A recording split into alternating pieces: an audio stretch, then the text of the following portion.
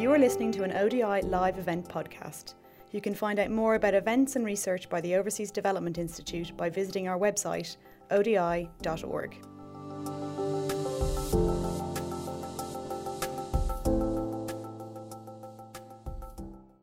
Good afternoon. I hope everyone had a good lunch. For anyone who's feeling a little bit tired at the tail end of a two-day conference, don't worry, we've been saving the best for last. So it seems like every day now you hear or read about some innovative solution that governments are using to improve public administration, and public financial management is no different. In fact, just 2 years ago we had a book launch here. The title of the book was Revolutions in Public Finance. I've been working in public finance for a while. I've never felt like I'm in the midst of a revolution, but if the IMF says we are, then maybe we are.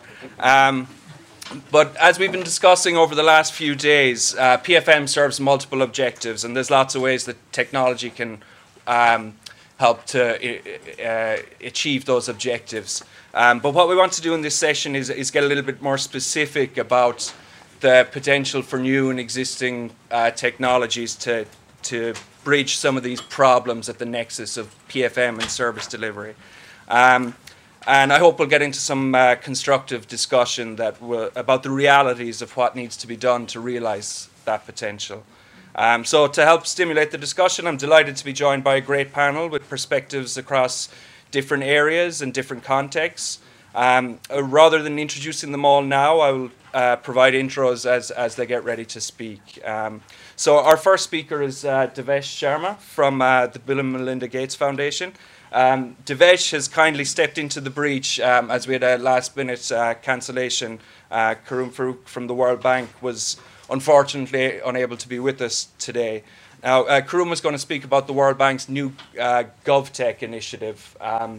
And so I think Devesh is a great alternate, because when I first started reading about the World Bank's GovTech initiative, I kind of said, oh, that sounds a little bit like the stuff that Devesh talks about when I meet him. In fact, Devesh might even be a little bit more ambitious. So we're delighted to have him kind of kick us off by kind of framing what is the potential for these new and emerging technologies to improve PFM for service delivery. So take it away, Devesh. Thank you. I must start by saying that I'm not a tech utopian, although I'm going to advocate for technology and its usage in the work that we do. And caveat that further by saying that the work that we do, we mostly believe that tech is a force multiplier, not a solution in itself. That sounds really common knowledge. Sometimes people get a little flown away in how they believe tech can actually solve things. So there's a lot one could say. I'm going to only talk about three things, although I'm going to cheat a little bit because there's multiple things nested in those three things. And let's see if we can do that in 10 minutes that I've been given. The three things I want to talk about are, one, how can tech be used to solve basic plumbing challenges in PFM? In areas where PFM is actually a problem, it becomes a bottleneck. And that comes from a philosophy where PFM should be like good health. If you are healthy, you actually don't notice how healthy you are. It's only when you actually start losing blood that you feel like, oh, I don't have the money or the funds, or your body starts breaking down. So good PFM should be like good health, very smooth, under the radar. The second thing I want to talk about is how can actually PFM be an enabler of even better service delivery than we see today. And then some propositional thoughts in the third part on this conversation that we've been having around centralization versus decentralization, autonomy versus control, and what kind of tech architecture can lend itself to actually a new paradigm that addresses both these problems. So in terms of, I'm not going to talk about FMIS right now, but if it comes up, we can address that. In terms of plumbing challenges, right, there's a few that are very simple to talk about. There was a panel yesterday on it. Flow of funds. Funds don't reach facilities where they need to reach. Payments are highly delayed. And then the reporting of expenditure that's undertaken is either very poor, very late, or not credible at all. And we believe that comes from a paradigm where 100 years ago, the only thing that was possible was to give agencies money in advance for them to spend that money, and then you wait for the reports to come back. And when the reports don't come back, you basically just do not release the further tranches. And we are still stuck in that way of working, where we release money in advance, don't know what's happening with it, and then wait for reports to come. And there's very, very basic technological solutions to be able to change that. You do not need machine learning, you do not need artificial intelligence, you do not need blockchains, which all the world talks about. It's very basic tech that you need to connect just-in-time funding systems. And Treasury Single Account is actually given out as one of the methods to do that. There's more ways that tech can help in being able to transfer money in real time where it needs to go to the vendors, beneficiaries, contractors, staff for salaries, without it having to be parked in one place or the other, whether it's in bank accounts or in treasuries, and have that reporting be available to you in real time by connecting your workflows with your fund management or treasury management systems. What that actually allows you to do is have even more accountability than giving funds in advance allows you to do, because it gives you the kind of observability in the minutiae of what's happening on the ground that you don't get with ex post facto reporting. In fact, there's an example in India where just by revealing information on what was the delay in payments to senior officers in one particular program, they were able to bring down delays between 13 to 30%, just by making the information available, changing nothing else. There's another example in India where by doing this just-in-time model, the government expenditure actually reduced for a particular program by 24%, with absolutely zero negative effect on the outcomes. What Ratan was saying yesterday about how do you get the same results for lesser money, that's an example of that. So those are sort of the plumbing things that are possible with these new technologies. The second thing I would say is how do you sort of more hypercharge service delivery itself with new technologies? And there I think the value that PFM systems actually offer is to be a forcing function for the kind of principles that are valuable in high fidelity implementation. So I'll basically just mention three of them. One is telemetry. The second is single source of truth. And the third one is observability. Telemetry is basically you being able to observe things remotely. The way satellites actually observe us remotely, and they are able to figure out what's happening when. To give you an example of how telemetry actually works, it's basically some sort of metadata on top of the data you're collecting. So let's take the example of Aadhaar, which is India's biometric ID system. About 1.2 billion IDs have been given across the country.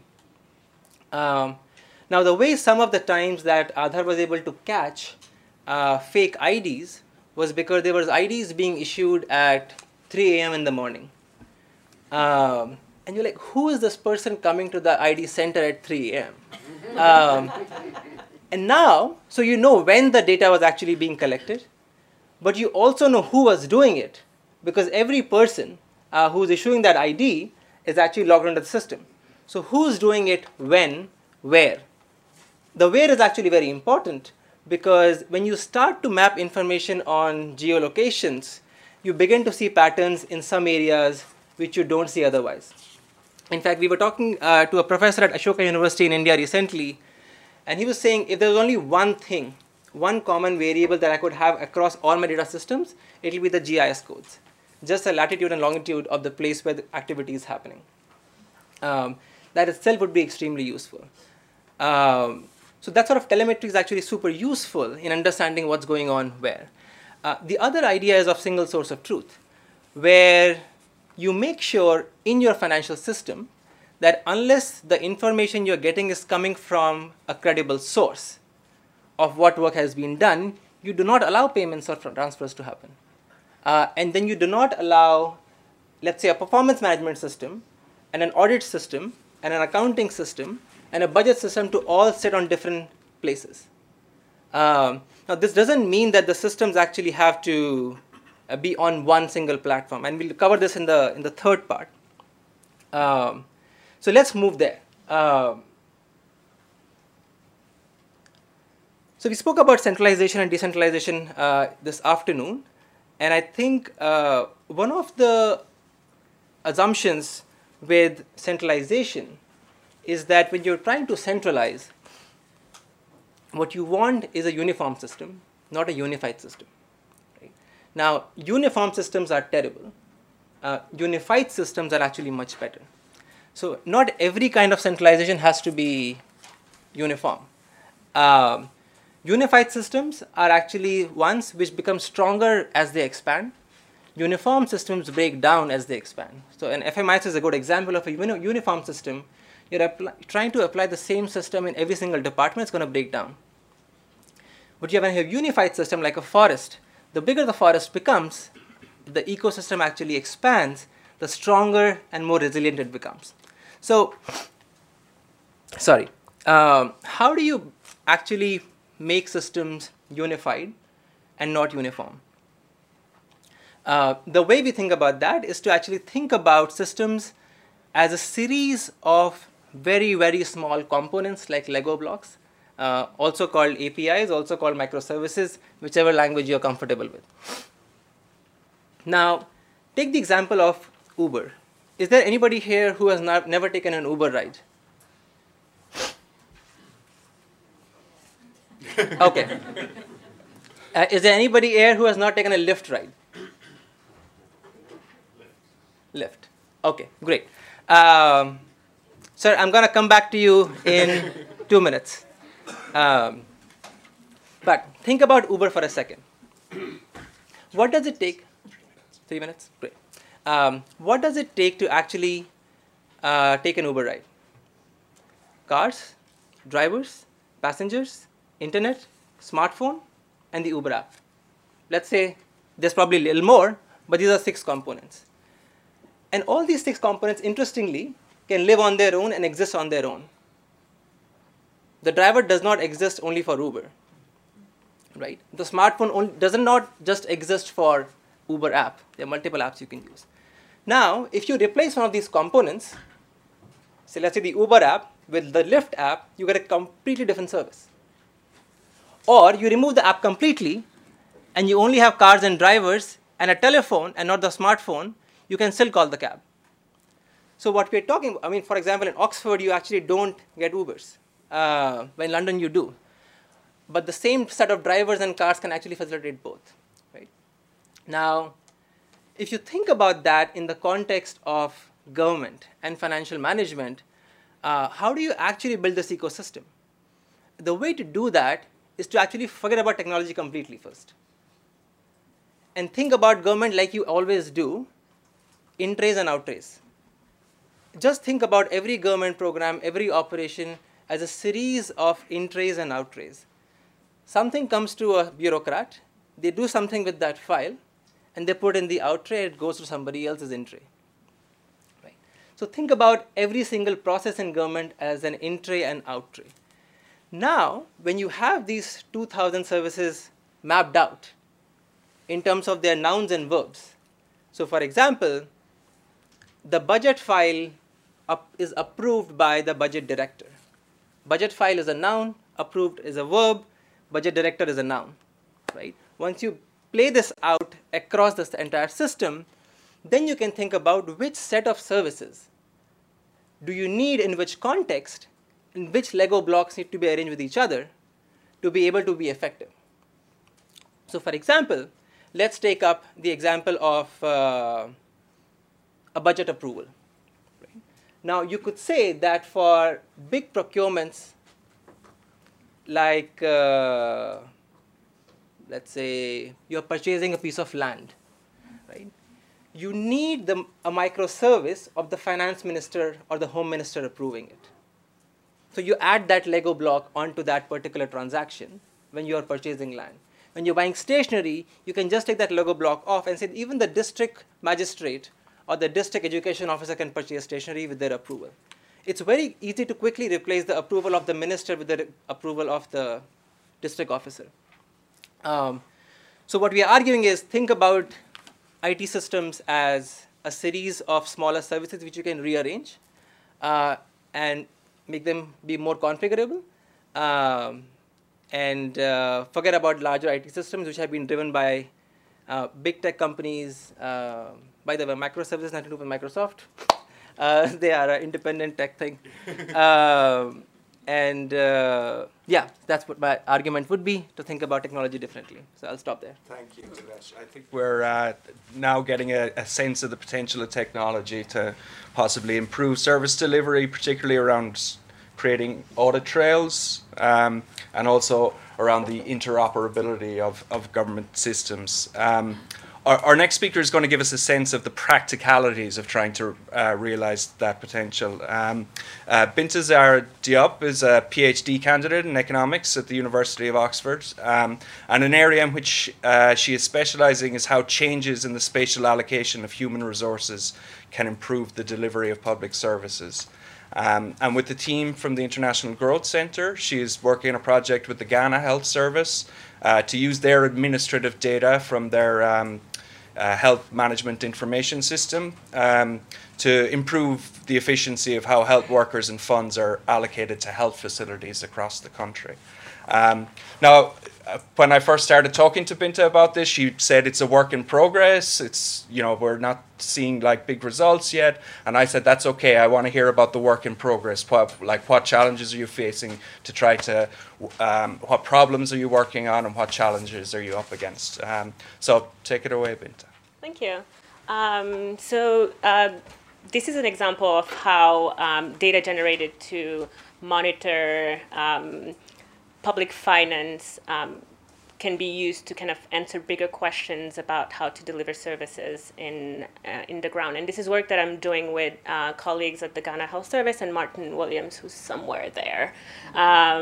It's very preliminary work, and so we don't have big results, but kind of thinking about the healthcare network in Ghana, you can think of it as like a network of many different facilities and many different facilities that go from really low-level, one-person facilities to state-of-the-art facilities that deliver surgeries. And so if you think about this very complicated network of facilities that kind of go across the country, as a policymaker, you can think about how to use resources in an efficient way so that you can improve the service delivery across these facilities. And so part of it is kind of thinking about how to make resources available to these facilities. And there is quite a question when you think about one facility. There are different ways that you can put resources into this facility. So one obvious way is to just increase the number of staff that are into these facilities, so increasing the number of nurses that are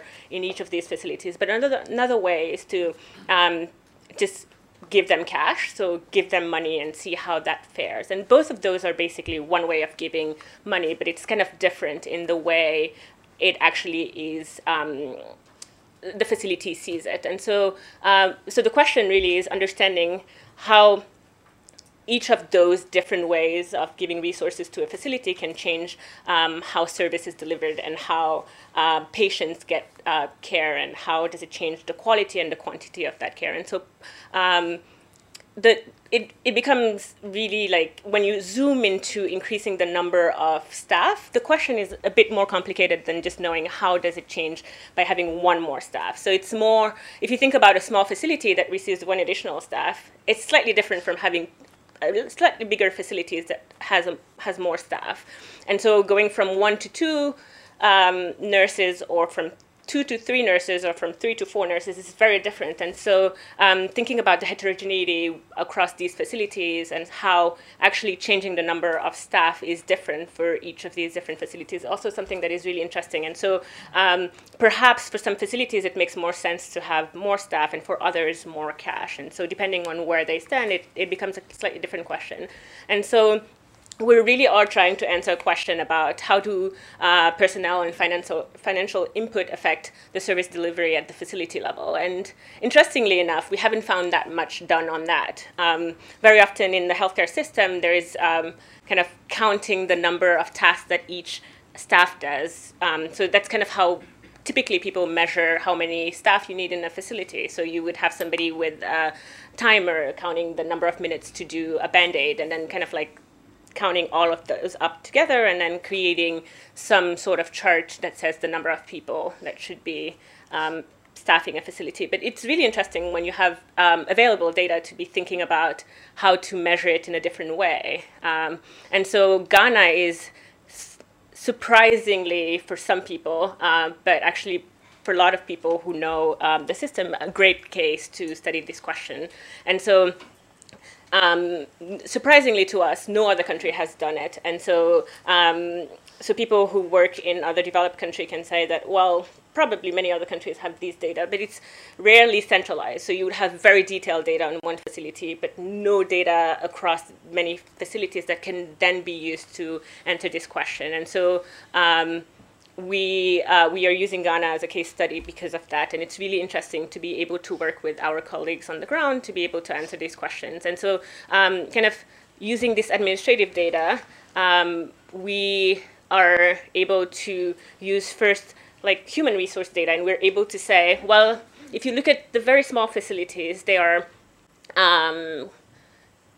different numbers of, you can have 1, 2 to about 10 staff in each of those facilities, and we can look at on like what is the distribution of the number of staff in all of these facilities, and we see that most of it is less than 5 people in those facilities, and we can also kind of look at how those how many of those different type of nurses or different type of midwives are in these facilities. And it's actually really interesting because it seems like community health nurse, which are the nurses that are typically trained to do outreach and very basic care, are the ones that are mostly in these facilities. And it shouldn't be that surprising because they're trained to do rural type healthcare delivery. But having this data alone is interesting, but doesn't answer questions about like how can we substitute money for staff, for example. But we have financial data, and you can see with the spikes that there's some sort of delay in how much money people are getting, and so there is this interesting picture with the financial data. And so we're also looking at the difference between internally generated funds and insurance reimbursement. Ghana is one of the countries that is trying to roll out this insurance system. We also have data on delivery of services. So this is only one of the outcomes that we can look at, but we have a lot of different data. And so we see that there are also different spikes. It doesn't seem to match exactly with the fund spikes, so that's something that is interesting. But then the interesting part is that we can kind of merge these data across different systems and try to understand, like answer questions like the one that we set out to answer. And so I'm going to show you one graph about those, but essentially you can see now that we can look at how the number of staff, which is the horizontal line, matched with the number of patients that are seen in all of these facilities. And it's actually really interesting because you would expect that we'd see a line. So if you have one more staff, you should have about the same number of people who are seen. But there seems to be something happening when you hit 5 staff there. It seems to be slowing down. But this is just numbers. Maybe the quality is getting better when you get there. Maybe there are some other things that are happening that could be not kind of translating into more people, but still. And so when we will be able to merge it with kind of the financial data, we can see what's happening. Like, how are people using the money? And is it getting better quality, or what exactly is happening? And so the Ghana Health Service is really interested about these questions because that kind of allows them to understand how they can improve their system while still using about the same amount of money and kind of directing it in a more efficient way. So one of the challenges is the availability of data, and Ghana has done a great job at like having these different data infrastructures. However, matching across these systems is complicated, to use a word that is somewhat fine.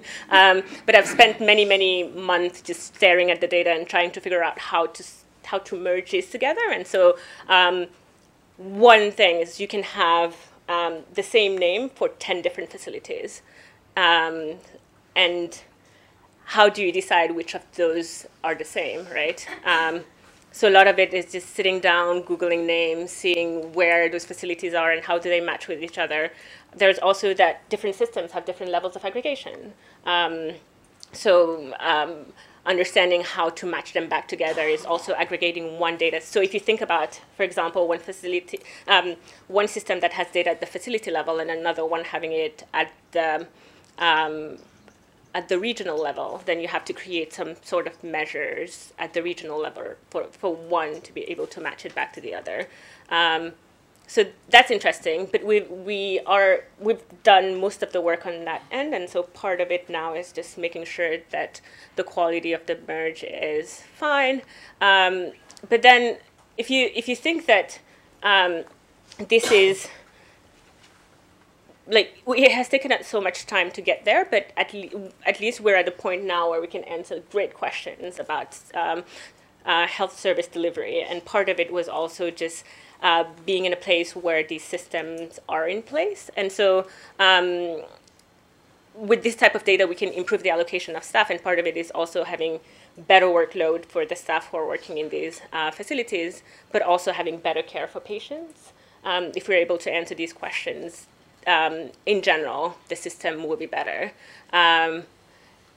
So when building systems like HRMIS or IFMIS, then you can think about kind of creating them in a way that allows for matching across these facilities and these different systems that is easy. So part of it is thinking about how to generate IDs across different data sets that could make it easy for all of these data to be merged back together. And then, so then it's kind of like thinking about at the beginning of creating a system, just making them mergeable across different systems. And then also, if that is not possible, then like using the Ghana case as a benchmark for other countries could be something that could also be doable.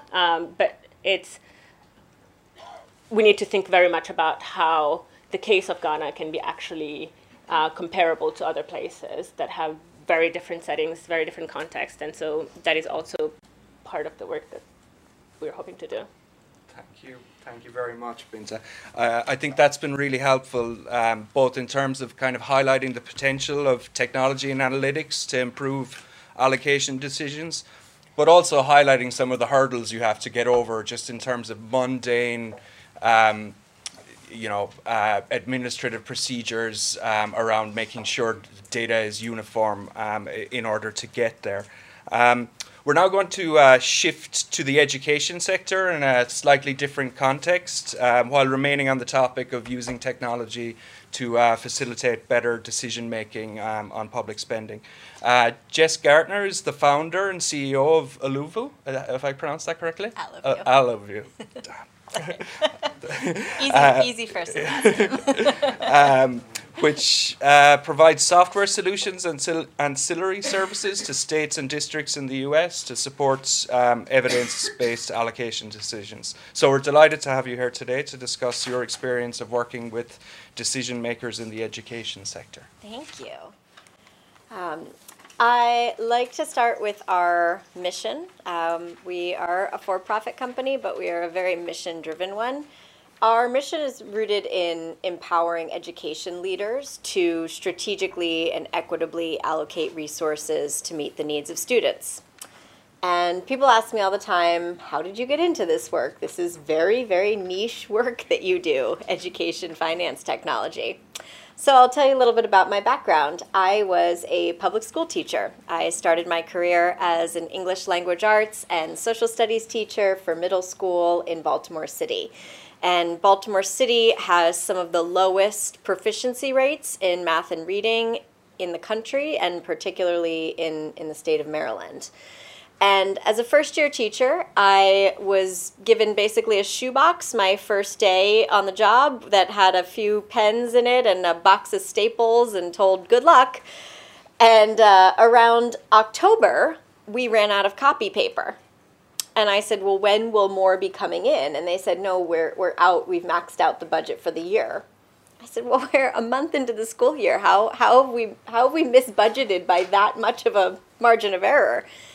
And so I started digging into these questions about, well, how do we make spending decisions in education? How do we make budgets? And how do we decide if what we're buying every year are the right combination of resources? And are we deploying time, money, people in an effective way?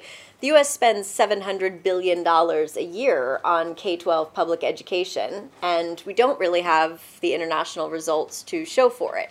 So it seems to me that we need to take a more critical eye to the inputs and resources going into the system and the equity and strategy behind those resources as much as the outcomes. We can talk about outcomes all day, but ultimately there's two sides to the equation. So I was on the plane ride over here. I was really anxious looking at the list of speakers that I was not going to have anything relevant for you all. Being really focused on education, I was worried maybe the work that I do is really outside the scope. Maybe it's not going to be relevant.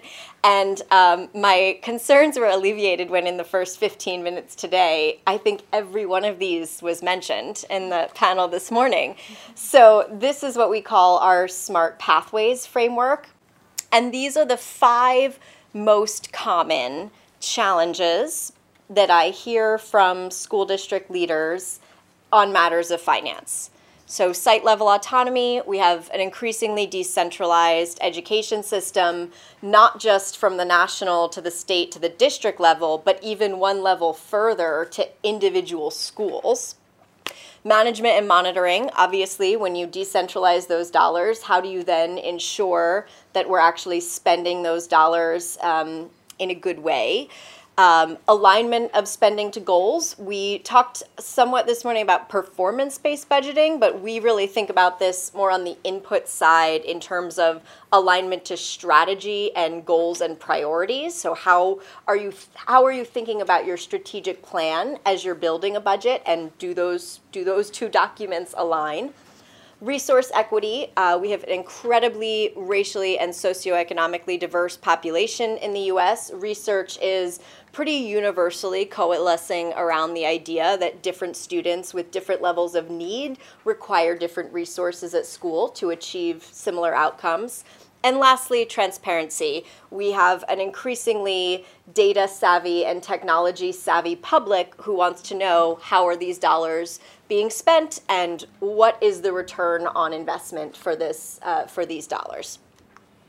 So Allaview, we have a couple of core focus areas related to strategic budgeting, effective financial management, and equitable and effective resource allocation. And one big theory of change that we have is that budgeting can't just be a season. It's not something that happens one day or week or month, a year. It really has to be part of a continuous cycle, and it has to involve input and feedback from a variety of stakeholders in the system. And so we present this cycle of budgeting that you could say starts with the allocation of resources to the budgeting unit, whether that's the state or the district or the school. Then you're creating a budget plan for how you will deploy staff and non-personnel dollars. You're managing against that plan throughout the year, and you're evaluating what's working and for whom, and then you take that into account and adjust your allocations, and the cycle goes on forever. So when I started digging into this problem, I said, okay, somebody show me, what does a school budget look like? I want to see, is my principal uniquely uniquely struggling with this, or is this a problem everyone is having? And somehow my curiosity worked its way up to the CFO's office, and the budget director said, okay, I'll give you a printout, I'll give you an export of what our accounting system looks like. And about an hour later, he got me something that looks like this. And I said, this looks like it's the Matrix. What is any human being, least of all someone who was a second grade teacher in their last job, going to do with this? I mean, I consider myself a pretty intelligent person, but what on earth would you do with this? I'm not a cryptocurrency hacker. So I said, all right, well, this is insane. We can't do anything useful with this. And by the way, this is hundreds of pages. There's like 100,000 unique accounts here, which is pretty common in public finance because there's so many vast reporting requirements that we have to track things like this. I said, okay, I don't think I can fix racism or poverty as it relates to educational outcomes, but I can definitely make this look better. That is a solvable problem. So today we take something that looks like that and we make it look like this. We take those crazy accounting system exports and we put them into a series of dashboards and tools that use things like colors and plain old English words to help people sort and filter and analyze exactly what they're looking for. So in terms of managing dollars, we're really starting to empower budget managers to say, look, when you make a budget, this is something you'll actually be able to monitor throughout the year. Because right now, budgeting is like this totally siloed process, and at the end of it, it goes into a black pit and no one ever sees it again. So how do you hold people accountable to manage against something they can't see or don't understand? So if we give them a tool that says, hey, when this turns red, there's a problem, that's a very manageable ask of a budget manager. And while, of course, we've heard so many times today, there's not enough money, that is often true, but it is also true that a lot of money goes unspent because we can't find it in that black hole of an accounting system. So we make it really easy to say, show me unspent dollars. Where are they hiding in the bowels of my accounting system? You can also catch errors really quickly. I can't tell you how many times we see duplicate expenses or, to your point, spelling errors, right? Somebody's name, position gets entered in 3 times with 3 different spellings. Well, that's gonna create a problem for you. On the budgeting side, we are bringing real-time collaboration to this process. One thing that's really tricky about budgeting across a decentralized department is that you have more hands in the pot, and that makes it complicated. If you're trying to do that on static spreadsheets, you're going to create a lot of errors. And the most common place we see that error is between finance and HR data, which are often done separately. Well, what makes up about 85% of your budget? People. So if you screw up the people budgeting, you're going to screw up the money budgeting as well. So we're really trying to move districts into this area of priority-based budgeting. So not so much measuring to performance, but saying, tell me what your goals are and what are the strategies that you're employing. So if you're telling me you want to increase K-3 literacy rates, what are you doing to promote K-3 literacy? And does your budget set you up for success on that plan? Because if you're telling me you want to improve K-3 literacy rates, but your budget is 20 field trips, how are those related? And then we can have a conversation about what's working. And as we evaluate these things, we can now combine these data sets to say, where are we seeing connections between where we're spending money and the outcomes that we're seeing, or where we're spending money and the needs of students. And there's often a huge misalignment when we first start off. So you can have a great budget, but if you don't follow it, it doesn't help you much. We often see a lot of overages, a lot of a lot of underspending. So to tie this into our earlier panel, the next phase for us is to take those budgets and help implement with tighter procurement mechanisms. And to that end, we are actually going to be partnering this year with Amazon Business to connect their marketplace and the guided buying mechanisms with Amazon directly with the budgeting tool. So you automate a lot of what makes procurement compliance really manual and expensive. Thank you, Jess. I think one of the interesting things for me there is around this issue of interoperability again, and a solution that the private sector can offer to get more out of the accounting system that a government already has. Of course, governments will face the decision of whether to buy or build their own systems, and that's a very important decision for governments. And our next speaker has first-hand experience of grappling with this type of decision. Jacqueline Musabende is an assistant professor at Mount Royal University in Calgary, where teaching and research focuses on a range of topics, including public financial management and information technology. She's also consulted for the IMF, World Bank, and African Development Bank on systems implementations across a number of countries. But before all that, she was part of the Ministry of Finance in Rwanda that decided to build their own financial management solutions. So we're delighted to have Jacqueline with us today to discuss the motivations behind that decision, the benefits of that do-it-yourself approach, and what advice she would give to governments facing similar decisions. Thank you very much. Thank you very much for inviting me here. So I'm going back to Canada with a joke. I saw today what you call snow. So it's funny. So people are going to laugh. So before I kind of talk, I think I'm going to change something here. I wanted to retire this one, because whatever I'm going to say doesn't go well with university. I have my background is in IT, so when I finished my studies, I started to work in the Ministry of Finance. So I was very happy. I was in charge of information system, the budgeting, and then accounting. I was very happy with my job. I was supporting Minister of Finance. And at the moment, it was really tough for the country coming from a genocide. And we started to have so many people, experts coming to tell us about MTF, I don't know, budget, and it was really incredible. So people in cool suits and every day. So they would talk like 3 hours. I was always in a meeting. And after that, I will go in my office just to tap on my stuff and things are done. And I was always like, why policymakers don't stop talking? Just to sit down and do the job. I wanted someone. Then, because I don't like kind of not to understand it, because I will go to first week, second week, always the same thing. So I was like, maybe I'm the one who is having a problem. I went for PhD.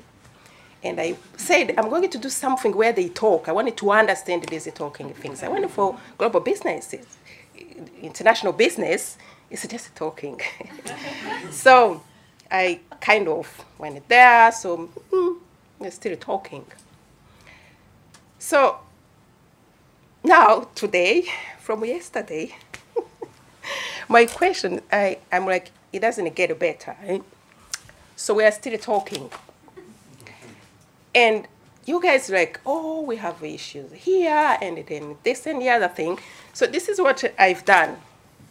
When we started and they showed me, I was like, oh, the PFM, we have a problem for service delivery. I have an answer. We have a bridge. We need a bridge. That's it.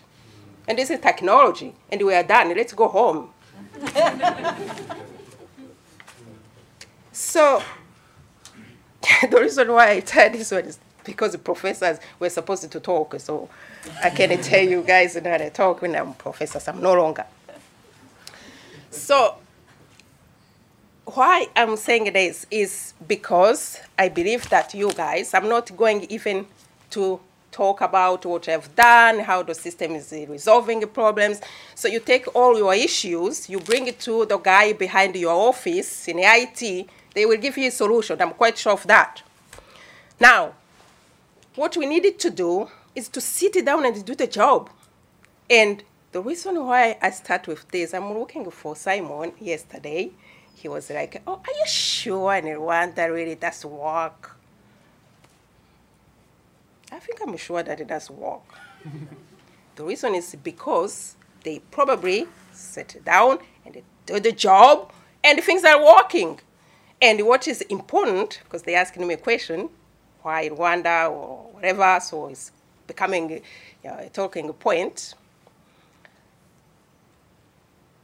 The first benefit I see from Rwanda is being able to go from where, normally when you talk about African countries, you are sure 100% that there is a mess somewhere no one is talking about. But for now, for the first time, we have a country where people are no longer sure. Are you sure it's working? So at least when you start to ask this question, it's because there's something happening. You are no longer sure that nothing is going on, or so you don't even ask a question. You started to doubt. And you started to, am I seeing a double? That's very good. It means something is happening. So now let's go to how do you make these things happen and the decisions we needed to make, because all countries, they wanted to know, most of the time in this, we need a system. As I told you, this is a bridge, this is our solution, so we needed to get this solution somewhere. So how do we get it there? So we needed to make a decision. Are we going to build our own system, or are we going to buy a system? This is discussions which is, that's evolve around things like classic things we all know, like, oh, you know, it's expensive, so we're talking about the cost, or infrastructure in different countries, maybe they don't have infrastructure, so we understand it. We're going to talk about capacity, so people are not able to do that. That's very good. So until you want to understand and go down to understand those issues. So I'm going to give you an example in terms of infrastructure. So all countries so far we have been, where the main, say, issue they have is those countries, they don't have infrastructure. You will see that they have fiber optics cable, all of them. Chad, don't know, Benin, all of them. So what is this kind of, what do you mean by don't have infrastructure? You can have infrastructure if you were able to make a decision to have those fiber optics cable around your country. So then you will go on and ask them, okay, so by the way, now we understand, probably the problem is not infrastructure. Let's look around, what is the problem? Where can you show me where you have, you guys, those cables? Oh, well, they will tell you, do you know what? So try to figure out to find a beautiful woman with nice necklace. Those are fiber optic cables. Because there are smart people who saw that the government is screwing around with things that I wanted to feed my family, so I can turn those fiber optics into jewelry. That's what now they are doing with those things. So the problem they have is not that they can't have infrastructure. There's something else. Let's figure out what's wrong. Why we can't have information system that's work in a country, we forget about infrastructure. Then you will go to, you know, offices, because they say, oh, we have a problem with, I don't know, resources, and we don't have equipment. Then you find someone sitting in the office, and they ask them, say, how things are going, sir. Okay, fine. So you try to look at their computer. You can judge by the dust on the computer that this computer has been like 6 months probably, they never touched it. So we're sitting there, so okay. So what do? Do you have your procedures, your manuals? Oh, no, we don't have a budget. Seriously? You can't tell me what you do or just write down what you do because you don't have a budget? So we start again to think like maybe the problem is not budget and the resources. There is something else going on in this office. So you go to another country, you see that in each office, they have a TV. You have even a CNN. So people are sitting there, they're doing nothing but the CNN and the TV, everything there. Each office. So you are like, wait a second. You guys, what is that? They told me something incredible. Somebody told me, oh, no, you don't touch this one. This is culture sensitive. And you have to pay the cable for everybody. Which means people are able to find the cultural sensitivity in something, and this thing will be done. So why you don't do that with IT, with the system? Let's find all of us our cultural sensitivity, sensitive thing, where we invest money. So I wanted just to answer to Simon. Rwanda maybe figure it out. That's our cultural sensitivity. We're going to put money in the things that our culture is becoming. Let's get the things done. So why would you doubt about that? Because everywhere else, people figure out that I can indeed make a decision based on what I want to do, and it will be done. So why I wanted just to talk about those things is because, I don't know, now we want you guys, even you wanted to change the entire PFM, or by the way, maybe because we don't get here, it's because we don't know. Come on, get your things done together so IT can support us and bring it somewhere.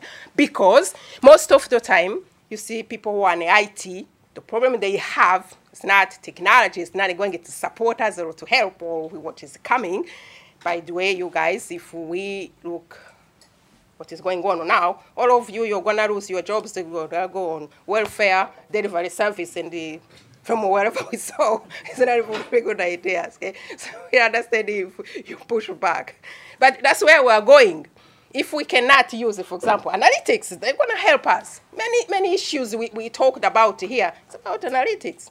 And you don't even know to hire other people for monitoring or analysis because you just analytics are going to show you. Even if you don't want it to read and read, they're going to give you red is bad, green is good. So there's nothing else you're going to do. So there's technology is advanced. If we are really far away, we don't know what to do because now you're going to tell me, oh, but you will never be able to replace, human. Sure, I will. We will very soon. Robots are coming. They will do the job.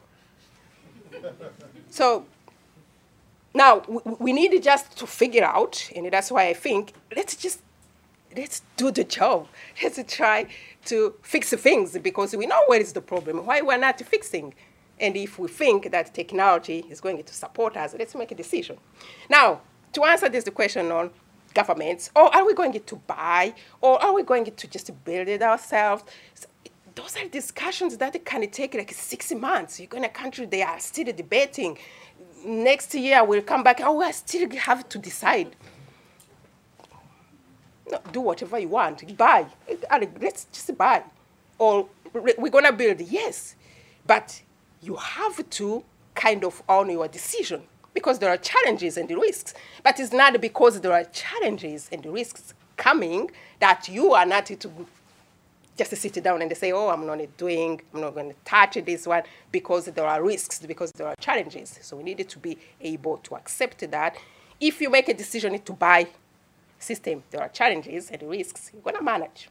If you decide that you are going to build a system yourself, depending on decision, you're going to add also political decisions behind, then the main thing is here to do something. When you just sit there and accept that and say, okay, so there are issues, we're still resolving these issues. That's kind of probably what is, again, I'm going back to Rwanda. That's the difference between Rwanda and the other countries, and we can see the results, what is happening. It's because they are able to make a decision. And they say that, so we stop discussing and making things, someone is going to take a decision, and they are going to own their decisions. So that's my... So it's not so much about the issue of whether you buy or build your own, it's about deciding what to do and getting on with doing the actual work itself. Yes. Okay. Thank you very much, Jacqueline. Okay, I'm going to open it up for questions now. We could get a few hands. We have one there.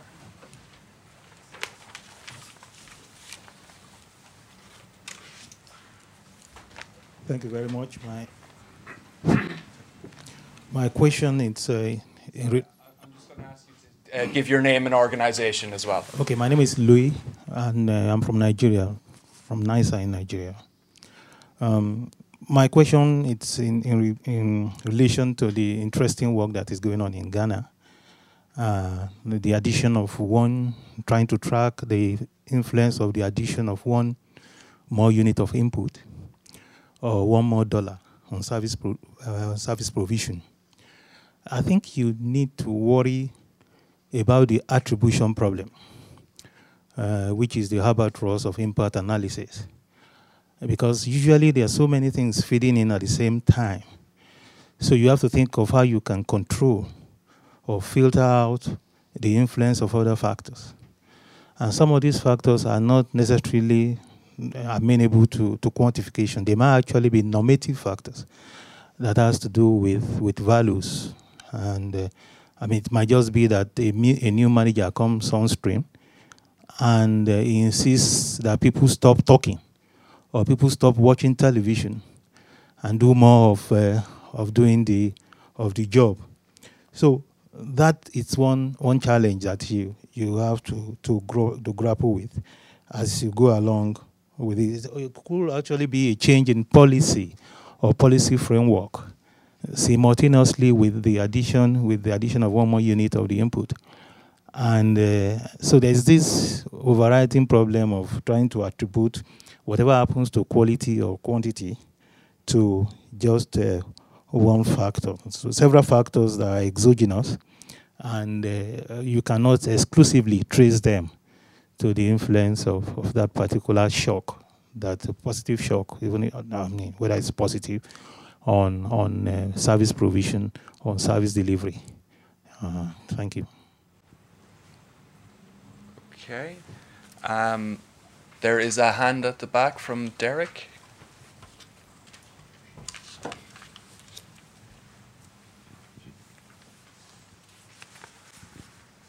Thank you. I want to limit myself to I am Derek from Uganda, and I'm from an implementing ministry, the education sector. So I think I related best with the presentation from Jess, and I think if all countries would embrace what she was presenting, then the outcomes would turn out to be much better. I always emphasize that I'm from Uganda, where we have one of the lowest learning, literacy, and proficiency outcomes. And I believe with the introduction of technology, we would achieve better. However, I will limit myself to the systems and try to avoid the data. Technology is good, but the challenge is the way it is introduced. You'll find that in Uganda we have about 6 systems, all robust and very expensive. I'll start with we have the integrated financial management system dealing with payment. You'll have the integrated payroll payment system to deal with the human resource. You'll have the education management information system dealing with counting of students. You will have, we are introducing something called the teacher management information system. You have the issue of duplication. It is a huge animal in the room. Some of these systems can do the same thing, collect the same data, and can be operated by one person. That's when you can have an output. But the challenge we have in most of our countries is projectization of systems. Each system is introduced as a project, and in the end, it can't be used to make decisions. That's why I want to also relate with Binta's presentation. She needs to make a decision. She needs to analyze. But here she is faced with multiple data sources with leading nowhere. So we need to discuss the issue of duplication and also interoperability of these systems. How do you make one system seamlessly communicate with another? Without that, you will have expensive technology, which will take you nowhere, and you'll end up having what they call sunk costs. So I think it's a debate we should have. The last contribution is on Jesse's presentation. the issue of static data versus real-time data is very good. But the issue is it budget neutral? It is not. We need to discuss the cost of real-time data. It is very expensive to have real-time data, but otherwise, if we had it, it would be the best. So I would like you to comment on what is the most efficient way to have real-time data for simple solutions, especially for budgeting, like for education and social service sectors, because I believe data is the real problem in terms of planning for these sectors. Thank you.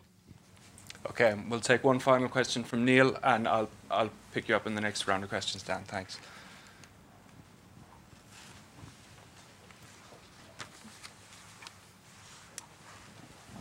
Thank you, Ruby. So people are often surprised when I say that one of the few countries in Africa that doesn't have an IFMA system is South Africa. And despite that, the country scores second to New Zealand on the Open Budget Index, produces all the required documents for that Open Budget Index. And in one of those documents, there's 10-year expenditure data that is produced on Excel.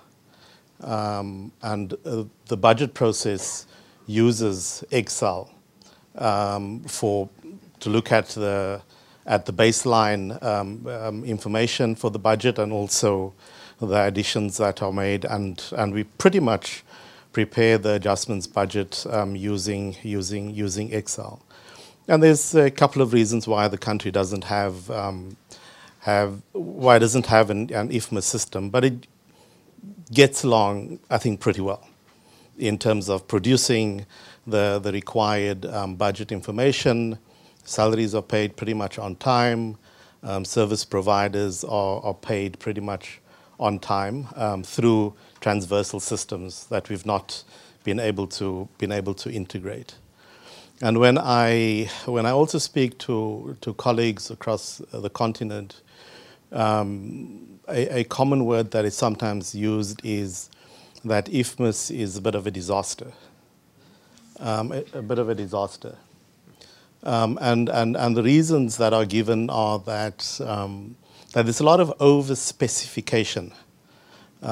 So you're given 10 modules, but you're only really using three of those modules, and a great deal of funds have been spent. And when the slightest thing is not working, you move to the next version. So the country where I hear that IFMAS is a disaster is now on version 10 point something. So clearly the problems have not been solved by the introduction of the various versions. So I think the experience with technology in public finance management has been somewhat of a disaster. And I think it would be good if the panel and I didn't hear in the panel how a different approach was being thought of to approach the introduction of technology within PFM.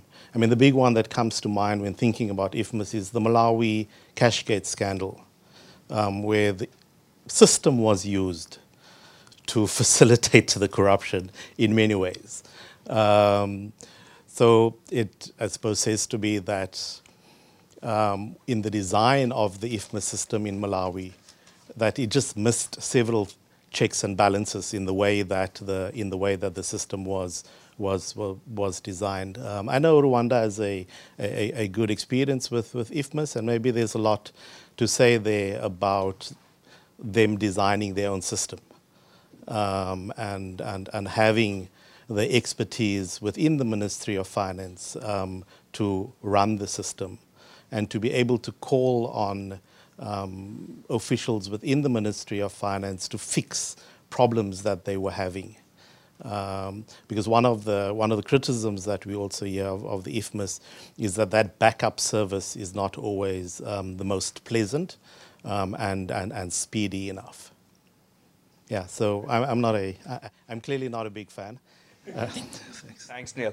Okay, there's a specific question for Binta from Louis, and then I think Derek's question on the real-time data costs of.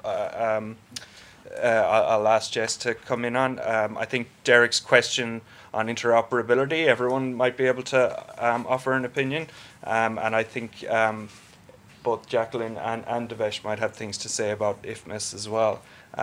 So I'll let you go first, Binta, and we'll move along down the line and pick up anything as well that I missed. Yeah, thank you, Leo, for your question. So if I get it right, you're saying that there are other factors that might enter the equation when we think about inputs and how they impact delivery of services. I think it's really interesting, and that's why using these data sets that are built separately are really interesting, because all of these data sets have many, many, many different variables that we can use. So some of them have thousands of variables that can help us. And the other thing that is also interesting is that for all of these facilities, we have what we call a panel data sets, which means that we have every month we have some data point, and we also have it for 10,000 facilities. And that allows us to be able to kind of say, well, for the facility level data, we can say that being in this facility, regardless of what's happening there, there might be something, like the building might be better built, or some other factors that can influence how well having additional inputs there can change outcomes. Or you can think that, for example, one specific person in the HR data set can have an impact that other people do not have. And so that is also something that we're looking at, because we're also able to observe, because HR systems are tracking everybody. We're able to observe if a person is particularly good or if a person is not that great. We can kind of see what the individual effect of each of these people are. And that's something that can be very helpful in being able to kind of isolate some of the things that might make one facility better than another, or one person better than another. But of course, there are other things that we might not be able to capture with that, and that's where having colleagues on the ground who are at the Ghana Health Service is really important and really helpful, because they have all the ground knowledge and are able to actually point to some of the things that can be very important and that we might not, as people who are based in Oxford, not necessarily be able to see. And so I think kind of like thinking about how great the data in terms of like frequency and how the breadth of the data is, we can use that and also the expertise of the people we're working with to kind of try to address that. I'm not sure to what extent that'd be something that would be satisfactory to you, but that's definitely something that we're thinking about, and that's the most challenging part of the work besides collecting and kind of plugging these systems together. I can speak to Derek's point about the real-time data piece. One thing that's really challenging, and I think this also goes to Jacqueline's point about the cost of technological systems, is that the cost of technology is often a very concrete, absolute number, right? This system will cost X number of dollars. And on its surface, that's usually compared with, well, whatever we're doing now is free. And that's, of course, not true, because there are so many hidden costs and there are so many opportunity costs in inefficient processes. So if you think about the hidden costs or the opportunity costs of staff time, sending static documents back and forth, manually updating, manually looking things up, making phone calls when you need an answer to something, not being able to do any self-service, the cost of a human error of getting one number wrong, even if it's a 0.02% error, could create a $10 million problem.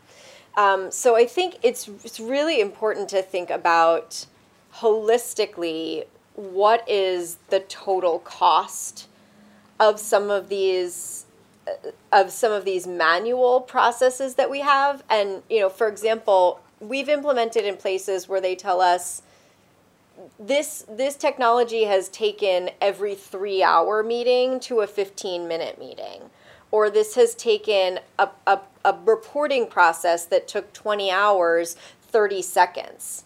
So not only are you saving that time, but what can you then do with that reallocated time, right? So what are you missing out on in terms of the opportunity costs of what people could be spending their time on, sort of higher level things that are probably not even yet explored because everybody's running around trying to keep their spreadsheets up to date. And I like to think of this actually from a Bloom's taxonomy standpoint because I'm a former teacher. So Bloom's taxonomy, for those unfamiliar with it, is sort of this pyramid structure where the baseline is your very basic knowledge and skills. So things like vocabulary, basic information you have to memorize, and then you slowly work up to PhD level work where you're doing synthesis and highly evaluative type of questions. Most public finance right now is at the bottom rung, right? We're spending so much time fact-checking, getting basic data, answering basic questions, putting together basic spreadsheets with just the rote information. We never get to the evaluation piece. We never get to the higher order thinking. So, when we talk about technology, I actually never think the goal of technology should be to replace humans. I think it should be to do the stuff that computers are really good at doing quickly so that humans can do things that humans are uniquely good at. Because if we can reduce error and save time on all of the bottom stuff that's just basic information and reappropriate the human time to the higher order stuff, we could unlock so much potential. We can unlock greater strategy, better decision making, deeper analysis, opportunity to reallocate for equity. And to me, that is the potential for technology. It's not a vertical slice where we're replacing humans. It's how do we take things off humans' plates so that we can get to the stuff that we're not even getting to right now. Jacqueline, do you want to respond to Neil in particular? Yeah, very, very good question indeed. And I like this intervention to say that there's a country, they don't have IFMIS, but they're still delivering, they're doing a good job. And that's really the thing. Because when we look at the technology and those decisions we want to make, it's not about going for something excellent or we've never seen. That's most of the time in France, that's what we do. When you complicate things and until no one understands it, then you're good. So, so in IT, Excel, this is excellent tool. It's never been really built. So I can tell to a government to use Excel for their IFMIS. So it does work because the reason why I can really advise the countries, there are some countries, for example, you ask them how many transactions you have, let's say a day, I don't know, 10. So, but they want an Oracle or SAP, so it doesn't make any sense. It's very expensive, complex, and no one will be able to use it. But you have Excel. Why don't you use Excel? It's very good. It will give you this report you are looking for. So, there, you mentioned, for example, what happened in Mali. That's very interesting. There is something that also happened in Kenya with their Malawi, yes, in Kenya also, with Oracle, they implemented this IFMIS Oracle, and the objective was to change the kind of things, but it didn't work this way. There are some scandals also behind. But it happened also in Canada. So they came up with a system, Phoenix, for payroll, and what happened is like 80,000 people now are not being paid because the system doesn't work. So this is in Canada. So it does happen all over the world. So now, there's something we needed to understand in terms of IFMIS. When you make a decision, in the past, the systems, IFMIS used to be like support tool. So when it's a support tool, of course it does support you with your corruption, whatever you have, it's supporting you. So, and it will do a very good job.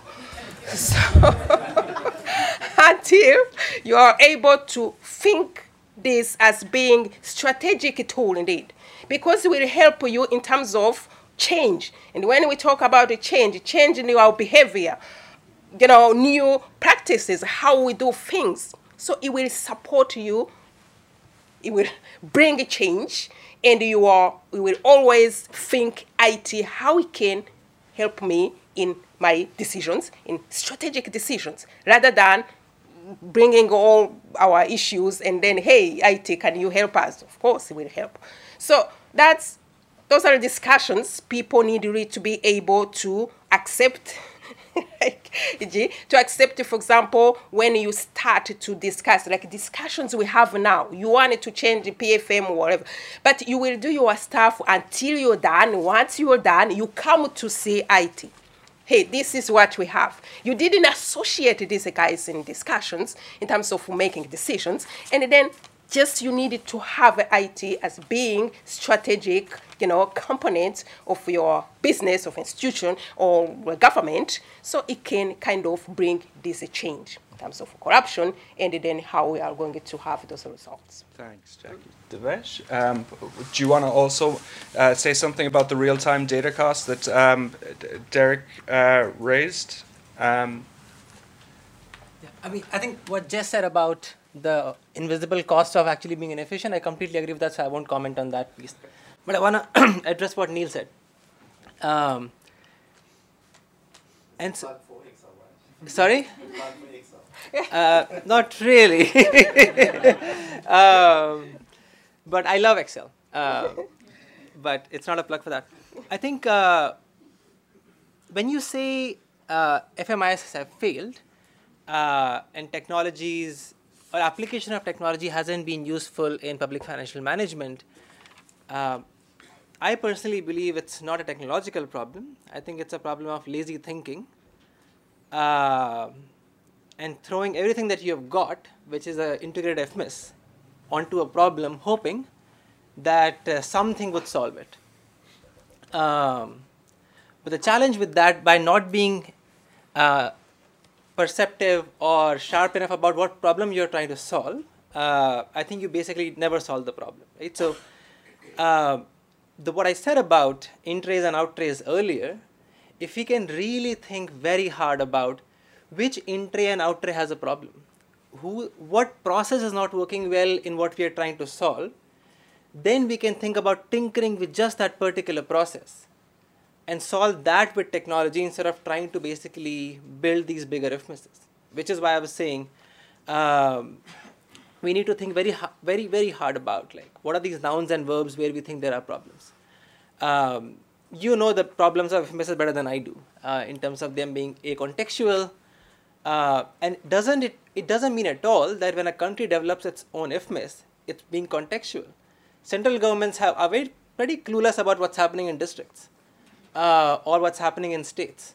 So just because it's country-owned doesn't actually make it contextual at all. The only thing that can make it contextual is people in the context. And which is why you need to give people this series of Lego blocks that they can design their own things which are unified and then being able to solve their contextual problems. Now the problem is that the world of PFM reforms has been driven by big donors, big tech companies, and big consulting firms. And they don't make money from these smaller in-trays and out-trays. It's not cost efficient, it's not good for business. But now that we have these technologies available, where even a very small tech company based in Benin can actually build you that microservice, let's use that. The other problems are there are standalone systems, there's vendor lock-in, all those other things people have written about, so I won't speak to that. Okay, I'm just going to quickly go to Michael Cornford, who's joined us from Public Digital. Michael, do you want to reflect or tell us a little bit about what Public Digital does and also reflect on some of what you've heard today? Sure, thanks. Yeah, so Public Digital is a small consultancy, so avoids some of the problems you're talking about. We work with governments and organizations around the world to build excellent services using tools, processes, and kind of approach of the internet era. We're working with a number of, it was set up by the founders of the UK's Government Digital Service. It now has members who've led technology transformations in Argentina, Rwanda, Canada, and others. We're doing a bunch of work with governments of developing kind of nations, and a lot of what you've kind of talked about kind of chimes, because we're seeing the challenges are kind of in three key areas, which are very similar to those we see with the work we're doing with developed governments as well. The kind of delivery. So this, I guess, is going to the point that kind of Jacqueline makes when you've made a decision, but then how do you go about kind of doing it, making it happen? Finance, how you get the kind of money to get actually building things in the right way, and finally skills. With delivery, we're finding that adopting the kind of agile, user-centered, iterative approach that's kind of proven to work in other contexts also works in this context. So starting with a kind of discovery phase to identify the kind of nouns and verbs that Devesh was talking about, making sure that you're understanding the kind of constraints of the environment in which people are going to use your technology, because technology, as you've all said, is just there to support people. It's not a kind of magic bullet. Yeah, starting with the problem and making sure you have a good understanding of that before identifying some hypotheses that will allow you to kind of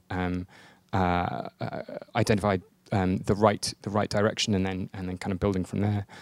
Finance, given that this is a proven way of working, one thing that we are kind of coming up against is that current models of funding don't work to support this.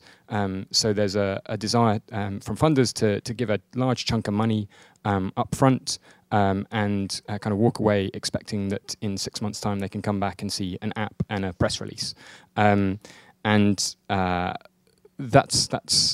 not great. It would be better to have smaller chunks of money, which allows kind of teams working in this way to kind of try a thing and then report back. And if it's going in the right direction, then get more money to kind of keep going. But if it's not, to kind of reflect with those donors on why it's not going in the right way, giving those donors more control actually than the kind of the alternative approach.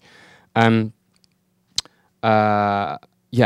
finally, the kind of skills challenge. So there's lots of good developers, software engineers in all over the world now.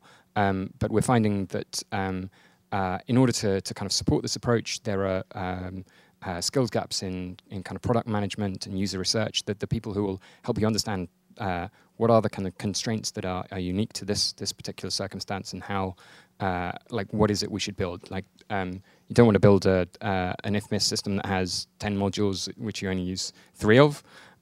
You build something that works for this context, and then move forward. And ideally, build a team, not an app or a tool that will go out. Context changes, as Jess said. Budgets change, policies change, and the world kind of changes. And software is not like a bridge, which is going to sit above a river, which is probably going to stay roughly where it is. I mean, unfortunate time to use this metaphor. But it's going to stay roughly where it is and behave in the same way for a while. Things will change, so building a team that can kind of maintain that over time, whilst they get on and do other things to kind of support the citizens of that government.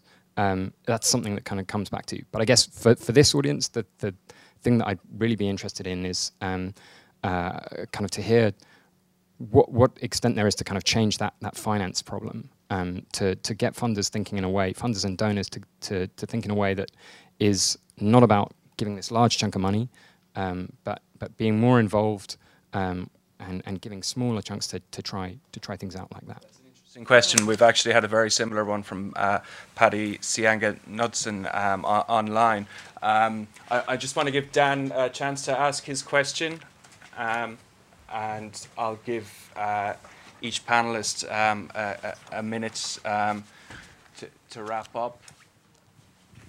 Thank you. Dan Honig, Johns Hopkins Sykes. Oh, I'm sorry. Was I? Sorry. Go ahead. I'm good. Dan Honig, Johns Hopkins Sykes. So I had two questions. So first, Binta, I think this work seems super, super fascinating. Let me just say that, and I think really, really exciting. I can't wait to read the paper, or when sometime down the line. I was curious what you think will happen in managerial space once it comes out, right? So now you've got a paper about something like the relationship between staff numbers and performance. Will that continue, do you think, to hold after you've started talking about it? Or is the system going to react in a way that makes this a great benchmarking exercise in each country one time until people start paying attention to it and strategic interests get involved in sort of managing the relationship between staff numbers and performance for good or ill? Devesh, I found myself thinking about a Gates letter from 10 years ago, so I looked up a quote. So in his 2013 annual letter, I should say, of course, Bill and Melinda Gates' annual letter, they say, "You can achieve amazing progress if you set a clear goal and find a measure that will drive progress towards that goal." It seems to me if I replace goal with process and measure with technology, that is, you set a clear process and a technology that will drive alignment with that process or something like that, that seems to capture, to me at least, a lot of what you're saying about inboxes and outboxes. And I find myself wanting to hear a bit more from you about what you think the if is, what you think the scope conditions are. What processes, if any, in the world are not amenable to that sort of thing? So, I would have said we could get the teacher to the classroom that way, but what the teacher does, unlike what I hear Jess saying, right, is not amenable to that kind of technology. We can get the social worker to engage with the client. We can't say a lot about what happens in the counseling. Help us understand what you see as the scope conditions. At least I know I'd benefit from that. Thank you. Okay. We have a question for Binta and then one for Devesh, both from Dan. And I'm going to ask Jess and Jacqueline to comment briefly on the question about donor financing. We're over time, so quick responses, and then I'm sorry to everybody else who might have a burning question. Go ahead. So there's a lot of interest at the Ghana Health Service for this work, and they're driving most of the work. And so I'm confident that it's not going to be a one thing, and that it's going to be that they will move this work forward. And so kind of putting all these systems together is something that they're interested in, and I'm sure that because they are kind of the driver of this work, that it will keep on changing and moving to something that is different and in a better equilibrium. Thank you. Devesh? Dan, actually, when I've been thinking about these in-trays and out-trays, I've always thought about your paper with Lant on account and accounting. And a lot of this work actually is about the accounting data, which we believe is in some way also fundamental, without which in many countries what we say is the account is actually just fake. Even the accounting data is fake actually many times. So this provides somewhat of a layer on top of which you build the account. Now the kind of information that is, or the kind of processes which are amenable to these are the more mundane transaction incentive things, release of money, approval of things, verification of data. It does not actually even claim to be useful for will the learning outcomes go up if the teacher is present in the classroom. I don't think we have got to that point yet. I would simply just say that if you think about performance, borrowing from criminology means motives and opportunity. Sometimes information can actually increase incentives to perform because your manager is watching. Sometimes information can give you the means to understand what's going on, but you might not have the skills for it. Sometimes you might not have the inner motive to do anything, or you might not have the money as the opportunity to actually deliver on your goals. So I think it's a more complex array, and sometimes these systems solve one but not the other, and so we'll have to kind of bring multiple things together to solve for them. Thank you. Jess, I'll let you take the financing question first. As someone who has spent years begging foundations for money and they were completely uninterested in funding my work, I have thoughts on this. There are so many misaligned incentives around funding this type of work. On the true corporate side, the goal is basically make as much money as fast as possible.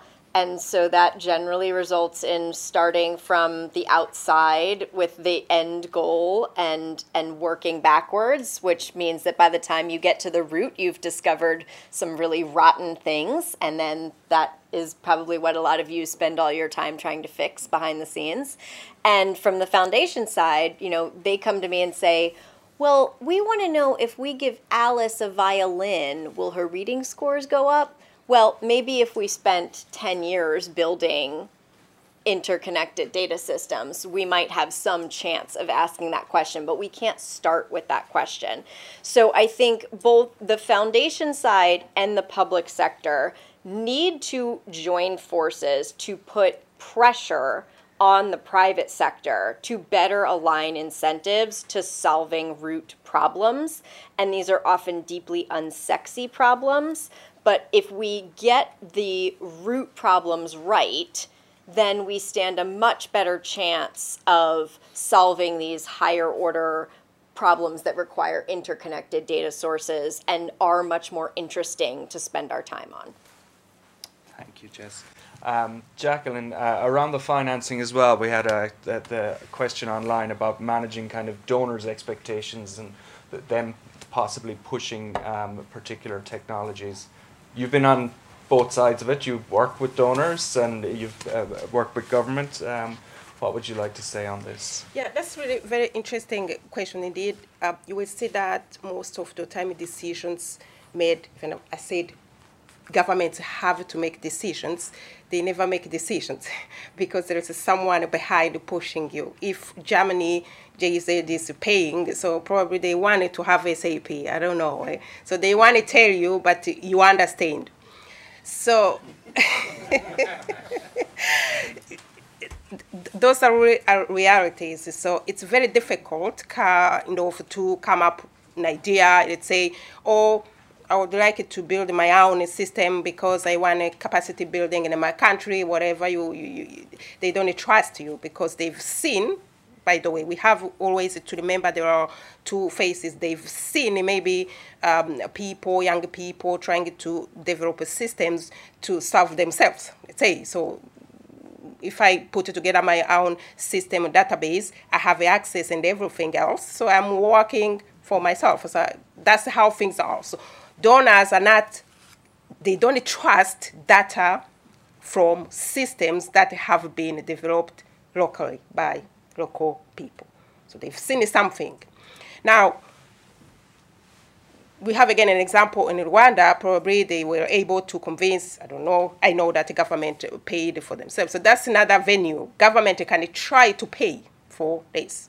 You can use other venues like South-South cooperation. If we worked in Rwanda, why other countries are going to pay billion and a billion on Oracle and the other stuff? Why you don't want it to run from Rwanda, which they've done? So there are so many other venues you can use. You don't need it to have someone on your shoulder and say, you're going to buy this. If you don't, you will never have a system. No. And again, you have Excel, by the way, in case you can make it. So yes, there is those realities. You need to comply somehow with donors, but at which extent now it's up to the government, as we said. You need to make a decision, and based on what are your incentives, what you see that is going to come from this cooperation or partnership with donors. Thank you, Jacqueline. I've usefully run out of any time to provide a summation. What I will do is give two pieces of information. There are feedback forms on your seats. Please fill them out. Please drop them in the box outside. And the second piece of information is this is a conversation that we kind of want to continue to have. It's a topic where there's a lot of confusion. We want to encourage people to get in touch with us if they want us to help to convene groups to talk about more specific issues. We would be happy to lend our support to doing that. Otherwise, it's just left to me to thank my wonderful panel and everyone enjoy the closing panel session that's coming up after this.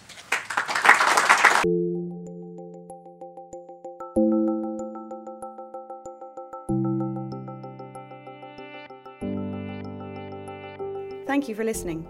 For more ODI live event podcasts, find us on SoundCloud or subscribe to the Overseas Development Institute podcasts via iTunes.